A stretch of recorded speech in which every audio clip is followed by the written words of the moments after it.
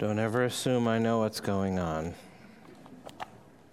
So we have to dismiss our younger children to Children's Church. Are they following you, Mr. Goodson? All right. Follow Mr. Goodson. Good advice most of the time. I won't elaborate.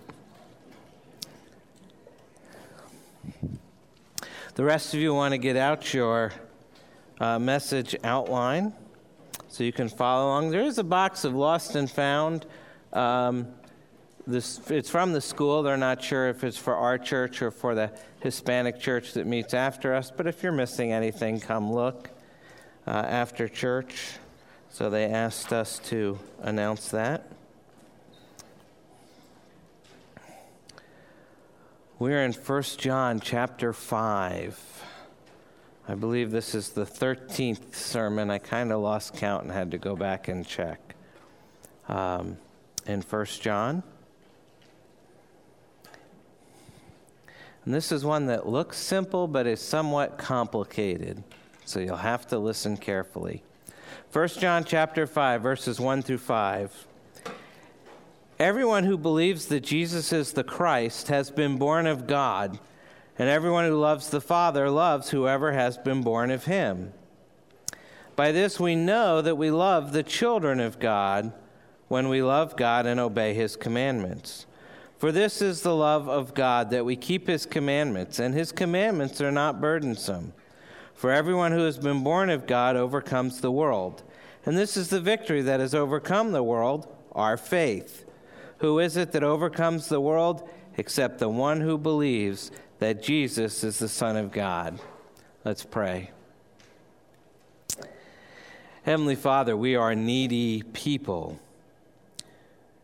We come to your word and we cannot even understand it without your Holy Spirit to come and open our hearts and minds and enable us to understand it. So we ask that, Holy Spirit, that you would come and enable us to understand what you have caused to be written here for our profit, for your glory, and for Jesus' sake.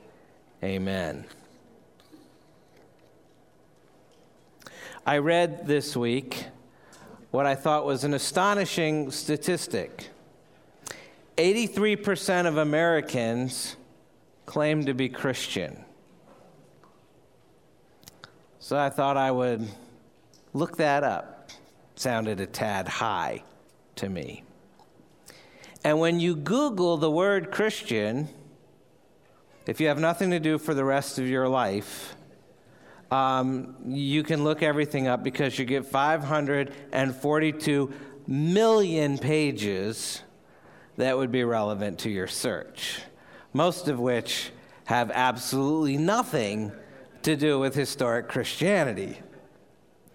Based on this, I surmise that perhaps some people are confused by the word Christian and what it means to be one, and therefore we need to ask ourselves, what is at the core of Christianity?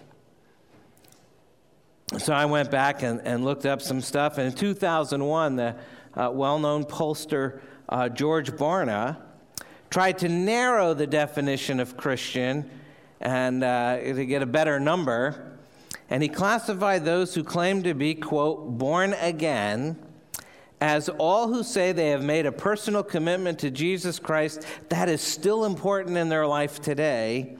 And second qualifier, those who indicate that they believe that when they die, they will go to heaven because they have confessed their sins and accepted Jesus Christ as their Savior. So if you've made a personal commitment and it's still important, and you've confessed your sins and accepted Jesus. So that's how he defined it. And by his polls and criteria, approximately 40% of the U.S. population, give or take 15 million people, approximately 100 million Americans claim to be born again. You know, polls always have sort of this measure. And they say small, give or take 3%. When you're talking about 260 million people, 3% is a lot of people. And And so you look at that, we cut it from 83% to 40%, and that's approximately 100 million Americans claim to be born again. And we should rejoice at that number. It's a really big number. It's still less than China, but it's still really big. But as Reformed theologian Michael Horton has lamented, he said, Gallup and Barna hand us survey after survey demonstrating that evangelical Christians are just as likely to embrace lifestyles every bit as hedonistic, materialistic, self-centered, and sexually immoral as the world in general.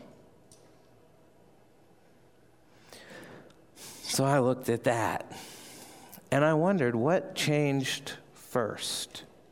Did we stop believing the truth and then let our lifestyles become unbiblical? Or did we start living wrong and gradually let that influence what we believe? Or have we simply wholeheartedly swallowed the false teachings of our culture and let our faith and life go down the tubes simultaneously? It just seems clear that for Christians in America in general, our lives aren't all that guided by faith, and our faith isn't seen all that much in our lives. And I think there's a ton of reasons for that. But surely one of the big ones is simply this: we have forgotten who Jesus is. We have forgotten who Jesus is. And so we know neither what to believe or how to live.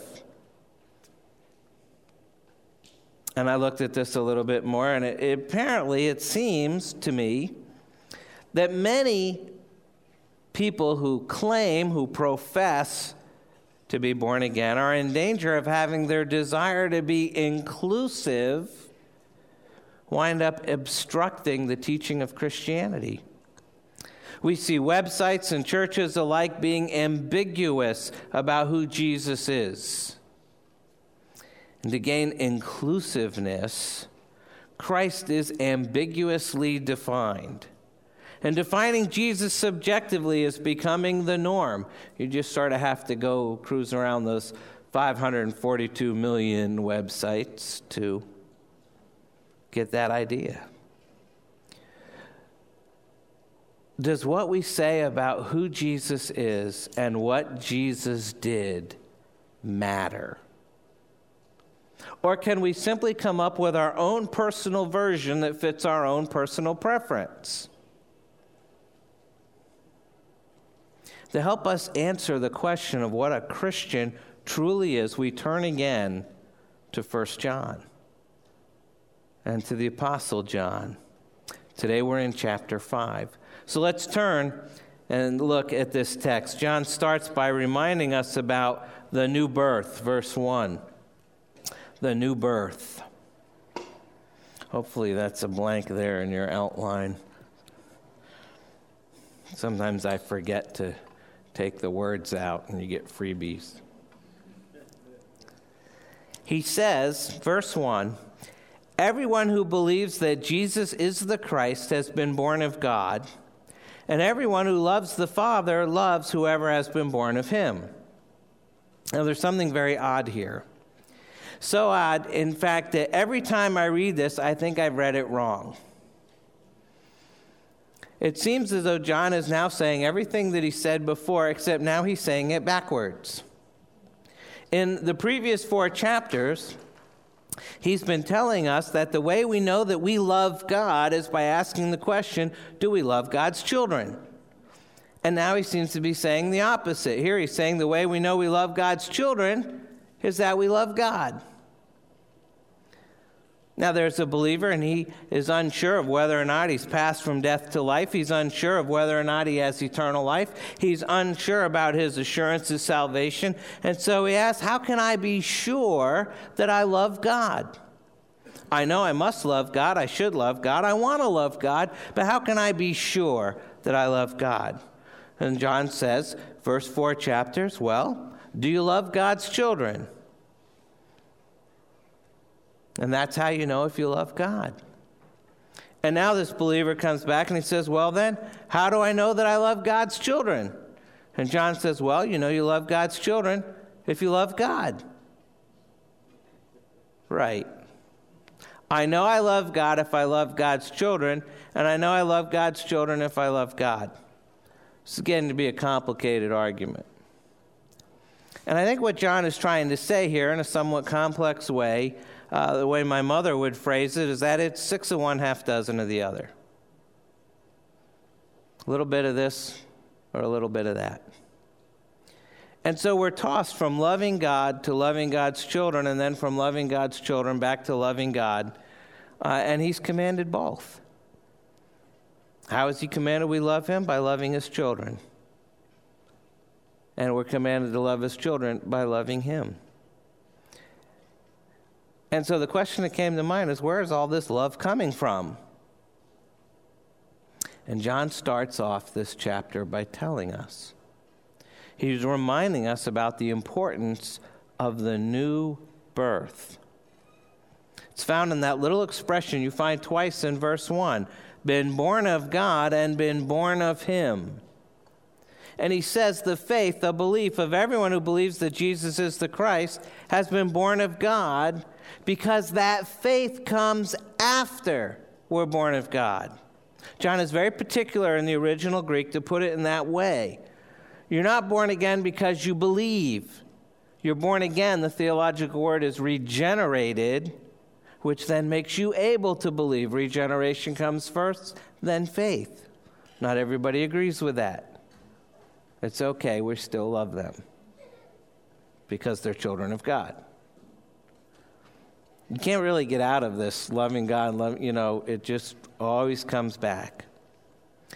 But this new birth, or being born again, is not just a buzzword that belongs to certain groups of Christians or to certain denominations. It is a Bible term. It's a Bible phrase. What does it mean to be born again? What does it mean to be born of God? Well, chapter 3 of John's Gospel, not 1 John, but the Gospel of John, chapter 3, we went through that just a few weeks ago, seemed like it. Okay, maybe a year and a half or more. But there's an incident where Jesus is speaking to Nicodemus. Nicodemus the Pharisee, Nicodemus the great Bible teacher of the day. And Jesus is having a conversation with this great Bible teacher about Christianity 101. What does it take to enter the kingdom of God? What does it take in order for us to be able to see the kingdom of God? What does it take for us to be able to understand spiritual things? And that's hard. The Apostle Paul tells us in 1 Corinthians 2, the natural person does not accept the things of the Spirit of God. They are folly to him. He's not able to understand them because they are spiritually discerned. So therefore, a man without the Spirit of God doesn't understand these things. So we're back at the beginning of John chapter 3. Jesus is speaking to Nicodemus, and it says, this man came to Jesus by night and said to him, Rabbi, we know you are a teacher come from God, for no one can do these signs that you do unless God is with him. And Jesus answered him, truly, truly, I say to you, unless one is born again, he cannot see the kingdom of God. And then 2 verses later in John 3:5, he says, truly, truly, I say to you, unless one is born of water and the Spirit, he cannot enter the kingdom of God. Now, Jesus isn't saying this to him simply because he's a Pharisee. He's saying this to him because he's a sinner. Unless God graciously works in our understanding, in our wills, in our minds, in our affections, a supernatural work that brings us out of darkness and into light, we cannot see. We cannot grasp. We cannot appreciate the kingdom of God. Do you remember what Nicodemus said to Jesus back in John 3? Jesus has just told Nicodemus, unless you're born again, you cannot understand the kingdom of God. You can't understand spiritual things. And so what does Nicodemus say? I don't understand what you're talking about. Jesus is saying, unless you understand these things, it's indicative that you haven't been born again. And Nicodemus says, but I don't understand what you're talking about. And so I wonder this morning, do you understand what John's talking about here? Have you been born again? have you experienced that supernatural work of the Holy Spirit that brings you out of your natural condition and into the condition whereby the Spirit of God dwells in you, and you're adopted into the household and family of God, and therefore you're a member of that family, and you're an heir and joint heir with Christ? Or are you saying with Nicodemus this morning, I don't understand what you're talking about? Friend, listen to Jesus, because he's saying if you don't understand these things, it's indicative that you're not a member of the kingdom of God. You need to be born again, born of God, in order to enter, in order to see the kingdom of God. And that's what John's talking about here when he says to be born of God and to be born of him. He's talking about those who have been born again. And if this person is still not sure, he says, well, here's some tests to help you be sure. Let's examine these tests and apply them to your life. So we start verse 2 with the first test, which is love. The first test is love. It says, by this we know that we love the children of God when we love God and obey his commandments. You know, when I started this series at the beginning of the summer, I said the Apostle John was stepping into a messy situation in the church because there existed this disconnect between profession and practice. There were a lot of people who were claiming to be Christians but weren't living like they were Christians.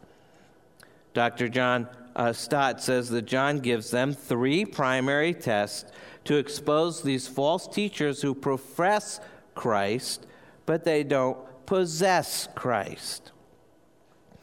He says, John Stott, we may conclude then that against the Christological heresy, the false teachings about Jesus, their moral indifference, and the arrogant lovelessness of Gnosticism, John lays his emphasis on 3 marks of authentic Christianity. 1, belief in Jesus as the Christ come in the flesh. That's the doctrinal test. 2, obedience to the commandments of God. That's the holiness test. And brotherly love for one another. And that's the social test. And the first of these tests in our passage today is the love test. Love is a result of the new birth. There are people who claim to be Christians in John's time and in our time, but who have no sense of a connectedness with brothers and sisters in Christ. By their lifestyle, John says, they're declaring themselves not to be born of God. John says, everyone who loves the Father loves his children as well. It's the very nature of a child of God to love other children of God. And we've been here before. We've been here many times before in 1 John. So why is John fixated about loving one another? Because he heard Jesus 3 times speak of it in the upper room, words that John would never forget. John 13, Jesus said, a new commandment I give to you, that you love one another. Just as I have loved you, you also are to love one another. John 15:12, this is my commandment, that you love one another as I have loved you. And then John 15:17, these things I command you so that you will love one another. Jesus says things 3 times because he wants to make sure the disciples hear it, get it. Apparently they're slow. But it's also written to us, so you can draw the comparison. And John is saying that's the mark of authentic Christianity. This is the sign that you're born again, that you have true faith in Jesus as the Christ, the Son of the living God, that you love one another, that you love the people that God loves. So that's the first test, is love. Then John moves on to the second test. They get harder. And the second one is obedience. Verse 3, obedience. For this is the love of God, that we keep his commandments, and his commandments are not burdensome. Love divorced from obedience to the commands of God is not love. So John immediately passes from love to this matter of God's commandments, saying, for this is the love of God, that we keep his commandments. Now, Christians frequently attempt to turn love for God into this mushy emotional experience. And John doesn't allow that in this epistle. Love for one another means love that expresses itself with actions and in truth. 1 John 3:18, little children, let us not love in word or talk, but in deed and in truth. And similarly, love for God means love that expresses itself in obedience to his commandments. At this point, John says what I thought was sort of a striking and unexpected thing. He says, and his commandments are not burdensome. Have you tried to keep them all? I don't know about you, but I find it kind of tough. I don't find it all that easy to keep all of the commandments all of the time. But that's just me. And I don't think he's talking about complete obedience to all the commands of God is a particularly easy thing to achieve. If that were true, Christians wouldn't sin. John clearly says elsewhere that they do. I think he means two separate things here. First, I think he's thinking of the contrast that Jesus made between the commands of the scribes and the Pharisees, which he called heavy loads in Matthew 23, verse 4. He said their commands were heavy loads. And he contrasted that with what Jesus said about his own commands, which are easy. In Matthew 11, he says, for my yoke is easy and my burden is light. The Pharisees had created thousands of minute requirements by which the central commands of the law were to be guarded. But they're not God's commands, and they weren't life-giving. They were burdensome. And Jesus cut through these man-made rules to expose the central heart attitudes that are required, but that God would give to his people, to those who had been born of him. So that's the first thing. His commandments are not burdensome because they come from God, not from man. The second thing is John's probably thinking of is suggested by this passage. Here he's writing of the new birth that Christians have from God, the resulting love they have from him. And without this life and without this love, the commands of God could be burdensome. I think Rich told you last week that without the Holy Spirit working in you, loving other people is impossible. And you probably have some experience with that from trying to love other people. And sometimes you find it impossible. Not everyone is easy to love. You guys are, but not everyone else. But now the life of God within makes obedience to the commands possible. And the love the Christian has for God and the love that we have for each other, makes this desirable, makes it something we want to do. First test is love. Second test is obedience. But there's one more. There's a third test, and that's faith. Verses 4 and 5. The third test is faith. It says, for everyone who has been born of God overcomes the world. And this is the victory that has overcome the world, our faith. Who is it that overcomes the world except the one who believes that Jesus is the Son of God? Faith is a consequence of the new birth. Verse 1, everyone who believes that Jesus is the Christ has been born of God. And now verse 5, who is it that overcomes the world except the one who believes that Jesus is the Son of God? And John says if you're born again, you will demonstrate that by your faith. Faith in what? Faith in whom? Faith in Jesus, verse 1, as the Christ. Faith in Jesus, verse 5, as the Son of God. Person who is born again is a person who has experienced a new birth and manifests that by believing that Jesus is the Christ, the Messiah, the Anointed One, the Deliverer, the Savior, the only Savior of sinners. A person who is born again demonstrates that by saying and believing in his or her heart that Jesus Christ alone is without sin, that Jesus Christ alone lived a perfect life, that Jesus Christ alone died on the cross of Calvary in my place as a substitute for my sins, bearing my guilt, bearing my shame, bearing the wrath of God that my sins deserved, and that the death and resurrection of Jesus Christ defeats all enemies. A person who is born again believes that Jesus is the Son of God, that he is the Lord of glory, that he is the one true God. The Apostle Paul came to believe that. Remember, Paul was a devout Jew, a very strict Jew. He had no doubt recited every day of his conscious life the Shema of Israel. Behold, the Lord your God, the Lord is one. And now he comes to confess that this Jesus of Nazareth, born in Bethlehem, raised in Nazareth, who went about preaching and teaching, this Jesus who died on the cross is none other than the Lord of glory. You think of James, the Lord's brother.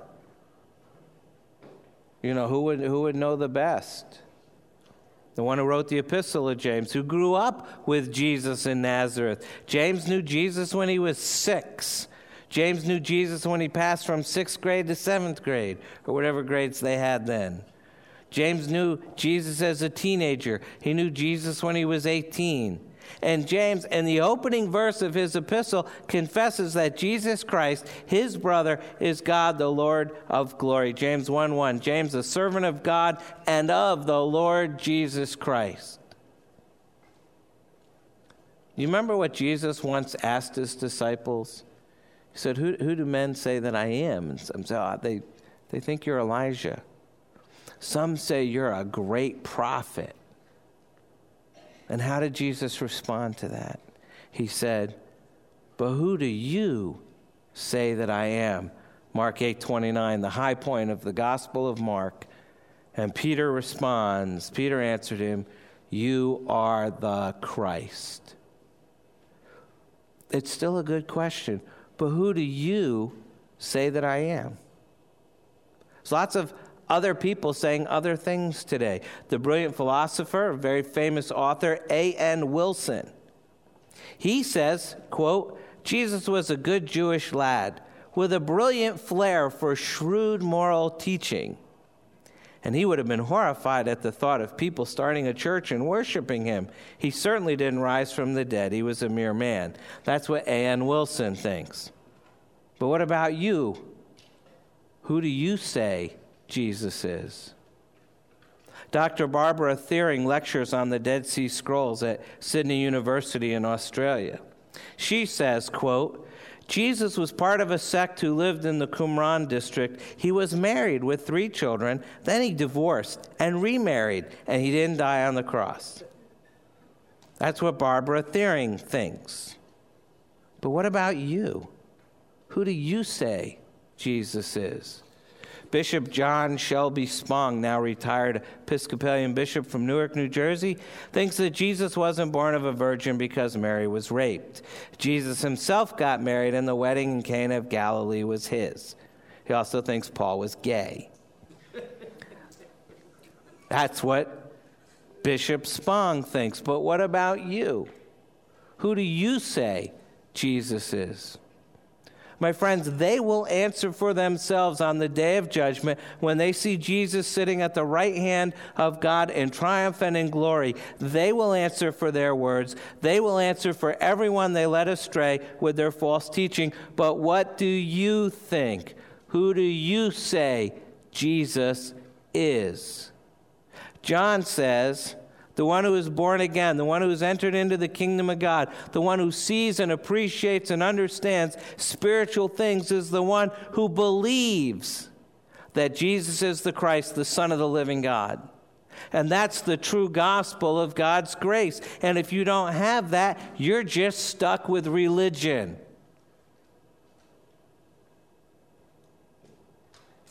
When many people first hear the distinction between religion and the gospel, they think it sounds too easy. It's a good deal. If that's Christianity. All I have to do is get a personal relationship to God, and then I can do anything I want. But those words can only be spoken by someone outside of an experience of radical grace. No one from the inside speaks like that. In fact, as some of you know, grace can be quite threatening. Tim Keller tells the story of meeting a woman who had started coming to his church, Redeemer Presbyterian in New York City. She said that she'd gone to church all her time growing up, and she had never before heard a distinction drawn between the gospel and religion. She always heard that God accepts us only if we're good enough. And she said this new message of grace was scary. And Tim asked her, why is it scary? And this is what she replied, quote, "If I was saved by my good works, then there would be a limit to what God could ask of me or put me through. I would be like a taxpayer with rights. I'd have done my duty, and now I would deserve a certain quality of life. But if I'm a sinner saved by sheer grace, then there's nothing he cannot ask of me." That woman understood the dynamic between grace and gratitude. This woman could immediately see that wonderful beyond belief teaching of salvation by sheer grace has an edge to it. She knew that if she was a sinner saved by grace and nothing of herself, she was, if anything, now more subject to the sovereign lordship of God. She knew if Jesus really had done all this for her, she wouldn't be her own. She would be joyfully, gratefully belonging to Jesus, who provided all this for her at infinite cost to himself. Grace is only a threat to the illusion that we're free, autonomous selves living life as we choose. However, when we're saved by sheer grace, then we're able to exercise real faith, faith that is seen in real actions, obedient to the Word of God, and shown in acts of love to real people. And when we can see that, John says, we can be sure that we have been born of God.